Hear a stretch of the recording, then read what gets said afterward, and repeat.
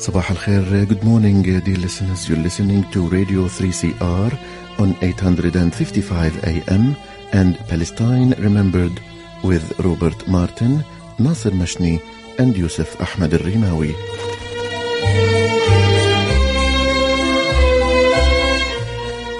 Palestine Remembered is Australia's only English language radio program that is totally dedicated to Palestine. We'd like to welcome those listening on 855 and those that will join us on podcast at 3cr.org.au.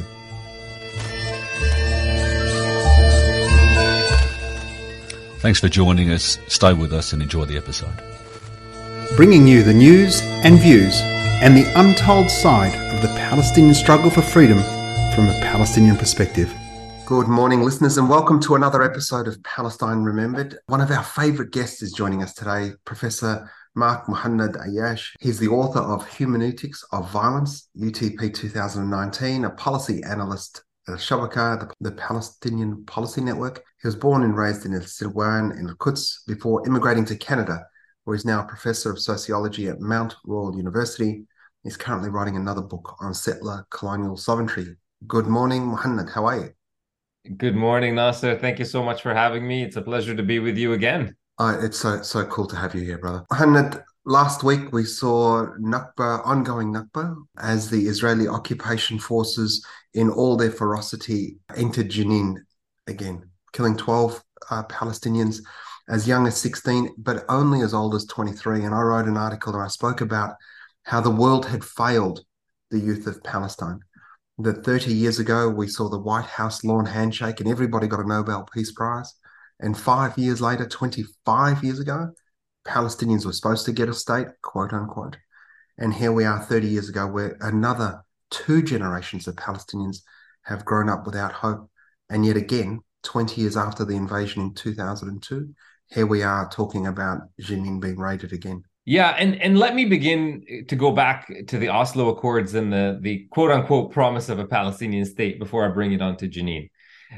Because as you rightly point out in your question, and allude to in your question, the Israeli state was never serious and never intended, nor does it intend now, to see the creation of an independent, sovereign Palestinian state. Let me just be very clear about that. That was never on the table for Israel. Israel has never, in fact, said this out loud. There's no record of the Israeli state officially saying, we want the creation of an independent, sovereign Palestinian state. And I mean sovereign in the sense that it would enjoy the same kind of sovereignty that the Israeli state enjoys, where it has control over its borders, its resources. It can create an army. It has full control over its taxation, has a foreign policy, etc., etc. That has never been uttered by the lips of any Israeli politician or has ever been offered to a Palestinian in any kind of negotiations. And that's because they don't want that. I mean, that's as clear as it gets. When they don't say something for that many years, it's clear they don't want it. So they still don't want it now. This is not just a new thing where the right-wing government, the most extreme right-wing government in Israeli history, is now no longer interested in a two-state solution. No, they've never actually wanted that. What they were okay with for a period of time was a somewhat self-governing Palestinian body that would enjoy no sovereignty and would exist for the purpose of serving Israeli interests. That's it. That's what they wanted. The right of return was never on the table. Jerusalem was never on the table. Sovereignty was never on the table. Well, what else is on the table? There's nothing left. You take those three, there's nothing to talk to them about. There's nothing that they're offering. When they go on about, in the late 1990s, we offered them the greatest deal in history. Like nobody with any sort of honesty in their bones would accept that propaganda line. They were not offered a great deal. They were just offered some semblance of self-government without sovereignty, no right of return. Jerusalem is off the table. That the Palestinian Authority would officially, and the PLO would officially say, forget about the right of return. forget about Jerusalem. They wanted them to officially say that. They wanted Arafat to say that officially. Like, that's insane. To their minds, that constituted some great deal that they were offering. But again, it's a non-starter. And the reason why they are not interested in an independent sovereign Palestinian state is because they want the whole piece of territory. That's it. It's as clear as daylight. The Zionist thinkers themselves prior to 1948, including David Ben-Gurion, had already admitted as much. They've just said it's too dangerous for us to say this out loud in the international community, to say that we want the whole thing. So let's just get it in stages. I'm paraphrasing, but he actually, I believe, uses the terminology of stages. They've never gotten off that path. That's what we're still at today. They still believe that they are slowly acquiring and the whole territory, and that they would create a exclusive Israeli Jewish sovereignty over the entirety of the land from the river to the sea. Now, they already in practice, they already have that kind of sovereignty. I mean, they can, and that's what we just saw in Jenin, right? So they don't have technically official sovereignty over the West Bank, but you tell me who the sovereign is. The sovereign is the person that says, I'm going into Jenin now, the PA, you sit back to the side. I'm just going to go in and do whatever I want. And there's nothing that you can do. There's no redress. Like all the victims of that violence, whether it was the people killed, the people injured, the infrastructure that was damaged, the damage to the critical infrastructure, not just buildings, but like electricity grids and so on. They're not going to do anything about any of that, and nobody can take them to court. So that gives them like kind of sovereignty that is, in fact, as Edward Said many years ago said, is kind of like a very unique in world history. We don't see too many sovereigns that enjoy that kind of brutal, exclusive, absolute form of sovereignty. And I would argue it's only settler colonial states that do that. So they already practice that kind of sovereignty over the whole place, because they can just, like I said, go into Jenin and bring all of this harm and destruction, and they pay no consequences. And they're asserting their power over the Palestinians and over Palestinian life and death. And as some Palestinian analysts like Amjad Iraqi and Tariq Bakoni, writing in Plus 972 magazine and in the New York Times for Tariq, what we saw in Jenin is kind of we're seeing what Israel has been doing to the Gaza Strip being brought into the West Bank. I think that's a really critical point, and they hit it right. It's a very astute analysis that they put forward as to what Israel is doing in Jenin. It's basically trying to say we can turn any town or camp or area in the West Bank that we wish into the Gaza Strip. We can imprison you in it.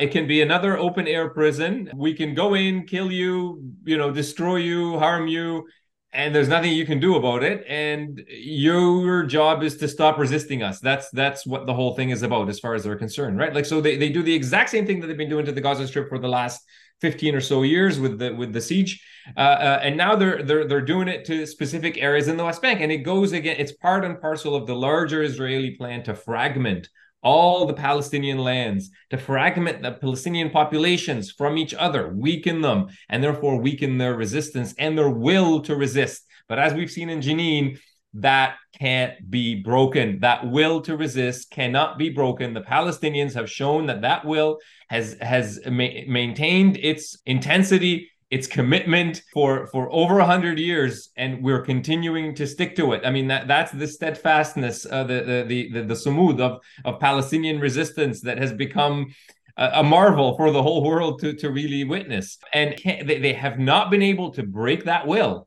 despite all of the overwhelming violence that they unleash on the Palestinians, and they still haven't after this event. Brilliant. And this is, Palestinians, it doesn't matter what activist space I sit in, whether it's with the West Papuans and the Sahrawis or, Uyghurs, Rohingyas, they all cite Palestinian resistance and Sumud steadfastness as an inspiration to their own struggles against settler colonialism. This is the thing that settler colonialists don't understand, which is the unbreakability of Indigenous people and their connection to their own dirt. Muhannad, we spoke about the Cantonization, Bantunization of the Palestinian spaces into little mini Gazas, and that Zionist desire to get as much Palestinian geography with as little Palestinian demography as possible, and a great summation. But let's talk about Jenin. I mean, the reality is that Israel was able to go into there with complete impunity, no grief from Western mainstream media. We saw the interviews where, Jenin's talked about as a hot nest of terrorism and a command and control center in Jenin. I mean, the Jenin camp is tiny, and there's a reason there's a Jenin camp. Absolutely. I mean, so let's start with that. There's a Jenin refugee camp in Jenin because these are the descendants of the refugees from 1948. So these are the Palestinians that were expelled from their homes and lands across historic Palestine in 1948 in the Nakba, and they found themselves in various. So some were forced and expelled out of Palestine altogether in places like Lebanon and Syria and elsewhere, in Jordan. And some were expelled into Palestinian areas, areas that remained part of the Palestinian homeland. And so these are the refugees that ended up in Palestinian territories. But just because they're on Palestinian territories, it's not really their home. Their home is in other parts of Palestine. And so they've remained as refugees living in a refugee camp that was built, I believe, in 1953. It could be 1952 or 54, sorry, but I believe it was 1953. So these are the descendants of those refugees. And they still consider themselves refugees because they are. And they still yearn for their return to their actual homelands in other parts of historic Palestine.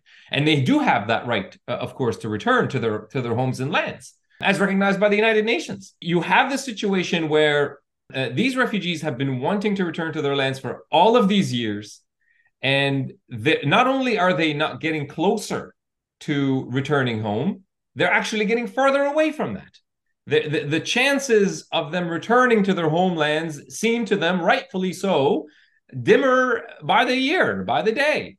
And they've tried everything throughout all of that time. They've tried strikes, they've tried popular committees, they've tried advocacy, they've tried negotiations, they've tried all sorts of forms of unarmed resistance and armed resistance to gain their rights, their right to return, their right to dignity, their right to life, their right to freedom. With no political solution in sight, what else are they going to do?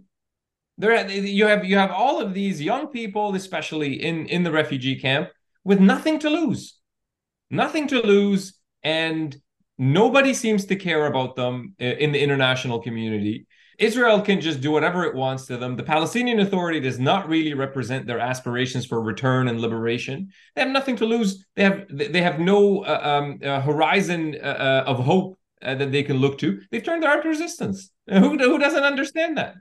But to argue that they've turned to armed resistance because this is a quote unquote wasp's nest or a hotbed of militants, or they have a control and command center. I'd encourage that BBC journalist to go to the refugee camp in Jenin and find that control and command center. It makes it sound like they have an army in there with state of the art. It doesn't even have to be state of the art, like a control and command center that can actually control people.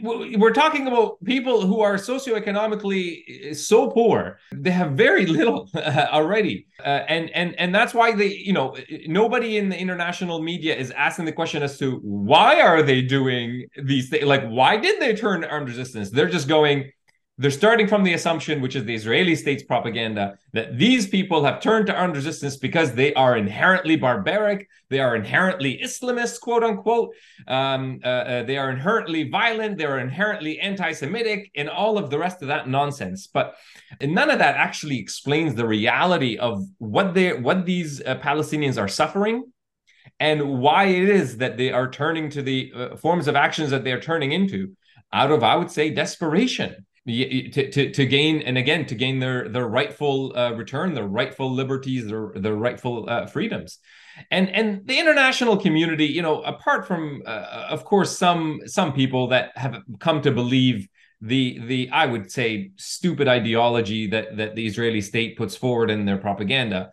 I think most people do see the Israeli propaganda as propaganda. I think most of them understand that they are silly arguments that are actually hard to sell. But the issue is not so much that they need better knowledge or better education, especially when you get higher up on the ladder of media, editors and people who run media companies and governments as well, government officials that should know better about all these issues. I don't think that they think that these propaganda talking points are actually factual.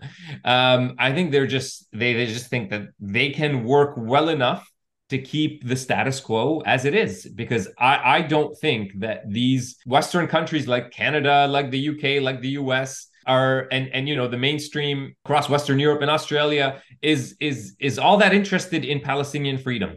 And I think that they believe that Palestinian freedom goes against their own imperial interests in the region and are therefore okay with what Israel is doing on some level. Now, they might think, it depends on where on the political spectrum a political party might fall. Those more on the left or center might say, well, I'm not too happy with how they're doing it so brazenly, or the discourse that some of these extreme right-wing ministers are using in Israel, like Biden just lightly critiquing, quote unquote, Ben Gvir and Smotrich and all the rest. So they might not be happy with how they're doing it, but I don't think they have a problem with what they're doing. And that's true across every settler colony. I mean, the reality is that Israel sits as a buttress against all of that racism. Whilst Israel can get away with it, nobody's looking here. Don't look inside our house as to what's happening in Canada, in the US, here in Aotearoa, New Zealand, in all of these settler colonies, and what they're doing and have done and continue to perpetuate against their Indigenous people. The reality is that these kids have been deprived of a tomorrow. Yes. They've lived and they've seen whether it's a father humiliated, a mother denied opportunity, a brother killed, living in the refugee camp with a population density that it's just staggering, where 4,000 people get made refugees again so that Israel can conduct this raid again. All at no cost. And the silence and the complicity in the West, it's got to be heartbreaking for those kids. Yeah, and the message it sends to them is clear, and they hear that message. Let's be very clear. They have heard that message from those elite circles in the West, especially, that their lives are not significant, and that their aspirations for freedom and liberation are not viewed as worthy of the attention of these powerful countries. So it's what always amazes me is how much Palestinians in Palestine, in those refugee camps, understand and hear that message, yet they continuously reach out. They continuously go, at some point, they might be depressed by thinking that so much, or by having that thought, go through their head over and over again, that nobody cares and nobody thinks that you're a human being and therefore not worthy of freedom and liberation. But they still wake up the next day and then they go, I'm going to tell my story. Yeah. And I still want it shared with those Western audiences. And they still believe, even though those Western countries continuously tell them you're not human, they're still believing in the humanity of those people in the Western countries. Yeah. And that's quite something, right? And because they think eventually they must see that what they're doing here and what they're playing a part in doing, and not just being complicit, but also playing a part in doing, is inhuman. They must see that. There's a refusal basically on the part of Palestinians to believe that people in the West are that inhumane. It's quite astonishing, and it really sheds a different light on this whole notion of the dehumanization of the backward Arab and the backward Palestinian. And this is true of all settler colonies and all colonized people, by the way. And I mean, we still do, even though we might be, in these settler colonies now, like in Canada or in Australia, and we come up against those racist politicians all the time. We still believe in going back and trying to convince people here to put pressure on their politicians. We still do the work here because we do ultimately believe that that people can be moved by reality, by truth. and by the call for justice. We'll never stop doing that work. But you're right. I mean, I also don't want to downplay the part of how disheartening it is. And how, it can be very devastating to people to just be continuously ignored, where your death goes unnoticed by the international community. And then you also hear that international community congratulating itself for being the beacon of enlightenment and the beacon of civilization and the beacon of progress and all the rest of that nonsense. And you're just like, but I know who you actually are because I know what you do. Stop saying that about yourself and actually maybe try to change how you act in order to live up to those ideals you profess to follow. And we keep pushing. We keep pushing. Speaking to that, we saw the execution of Shireen Abu Akleh. We had Iyad al-Halak, autistic Palestinian boy, executed quivering behind a rubbish bin. We saw that 16-year-old just standing in Jenin only last week, shot in the head by a sniper, just standing there innocently. With all that violence, Palestinians remain steadfast and in absolute true humanity, as you encapsulated them, Muhannad. Dreaming about tomorrow. They wake up dreaming about tomorrow, about a better tomorrow. That is the purest sense of humanity, deprived, despised, occupied, oppressed. Every single day, the West is asking for a return to calm, as if occupation isn't 365, 24/7 violence. We won't be defeated, Muhannad, do you know that? In Jerusalem, we had another expulsion. Sub Laban family were expelled. The Israeli courts, they evicted these Palestinians because it's just a real estate dispute. The reality that the Sub-Labans can't go back to their home, can't use the same court that expelled them to get justice for their home that is currently occupied by a Jewish Israeli that may have immigrated from Lithuania or Ukraine or wherever it might be. More apartheid. Absolutely. And more settler colonialism. That's what settler colonialism is. It's expulsion of the native and the replacement with settlers from elsewhere. That's the basic definition of settler colonialism. And within settler colonialism, you have these apartheid laws that enable it. So apartheid laws means certain laws apply this way to that group because of their religion, race, or ethnicity, and then different laws apply to that other group because of their religion, race, and ethnicity, and so forth. So clearly, this is another, horrific violence that we witness. I mean, it's just heartbreaking to see those people that literally lost their home in the morning, couldn't go and get their medication and their belongings. They were still in the apartment when the Israeli Jewish settlers walked into it and took it and put Israeli flags on top of it and started dancing and teasing the Palestinians that were just kicked out of their homes that morning. I mean, this is brutality. This is pure, uninhibited brutality that is dancing to celebrate its brutality. And meanwhile, if you look at the headlines in the Canadian media, in the mainstream outlets in Canadian media or whatever, or UK and all of the rest of it, it's, Palestinian family evicted. And then most of the writing is, well, one side says this, one side says that. I don't know what's going on. It's like, well, why don't you do your job and find out what's going on and then call the lies for what they are on the one side, on the Israeli side. But yeah, obviously, the Zionists are advancing the propaganda that, well, this is a Jewish Israeli home. Well, it wouldn't have been Israeli. It was a Jewish home that was inhabited by Jews prior to 48, and they were expelled from it by the Jordanians, and therefore they have the right to return to it. And I mean, if those Zionists want to play the game of return, let's go. Okay, fine, we'll give you that house, and give that family their house back. But obviously, they leave that part out. We should just extend on that a little bit, Muhannad, because the reality is we absolutely support every Jew being able to go home, wherever your home is. Yeah. If you were quote unquote expelled from Iraq, although now we've known forever the Palestinians, but Avi Shlaim's just released another book detailing, in fact, how the Zionist forces created the murderous campaign in Iraq to force the Jews of Iraq to leave land that they'd been on for 2,500 to 3,000 years to go to the racist settler colonial state. That we fully support repatriation, reparations, return, everything that is human, because we are human. We won't afford you the opportunity to deny us the same right, the reciprocity Now, the sublevants should have been able to apply to the same court and say, we've been expelled from Haifa, Raqqa, West Jerusalem, perhaps. We'd like to use the same laws. Every Palestinian refugee has got the deeds, the keys to their homes. Let's use the same court equally. But it's not afforded to us because we celebrate God on a different day.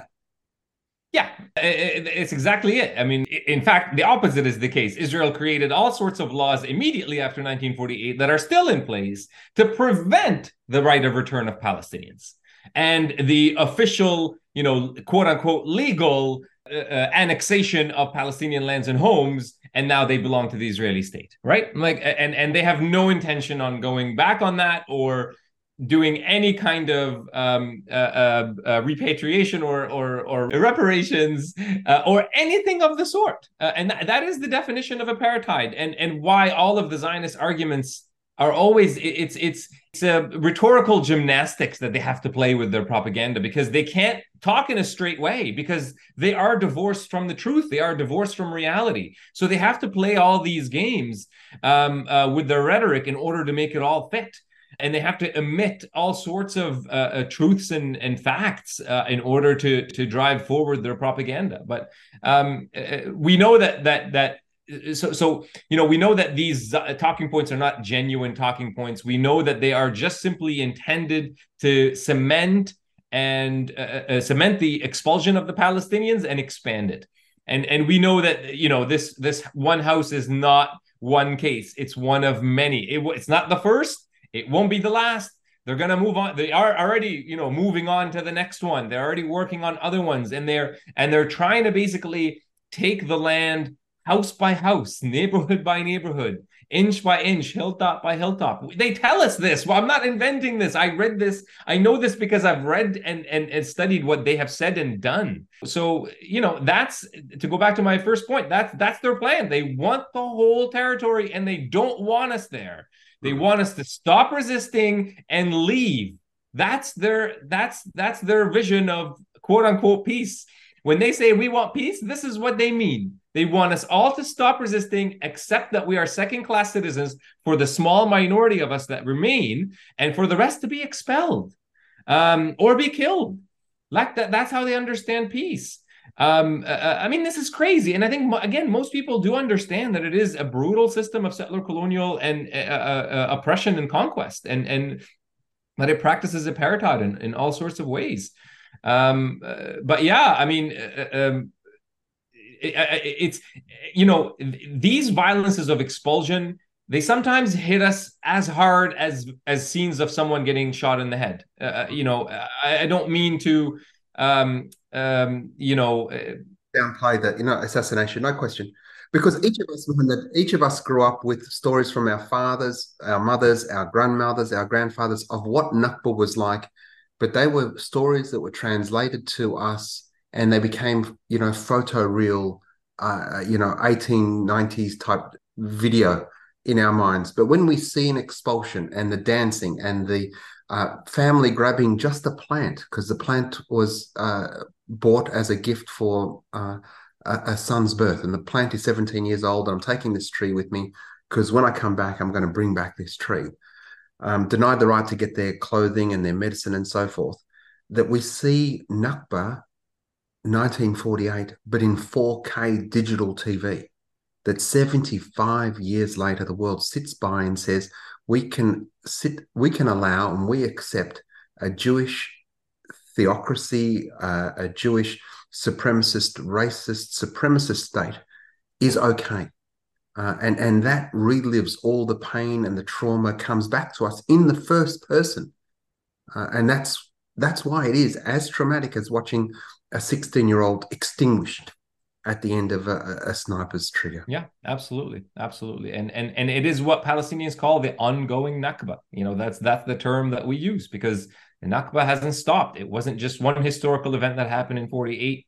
It's ongoing. The pain of that event is ongoing, and the event itself is ongoing because it's a structure, not an event, as scholars in settler colonial studies always remind us. And so that's and it's happening as we speak, and it will these scenes will be replicated unless the international community, and we all stand up against it. Fantastic. Thanks so much, Muhannad. We have been joined today by Professor of Sociology at Mount Royal University in Calgary, Canada, Professor Mark Muhannad Ayyash. Thanks so very much, Muhannad. Thank you. Always a pleasure to chat with you. A pleasure indeed, Habibi. Thank you. Thanks for listening. Tell your friends, and remember, there's never been a better time for a free Palestine.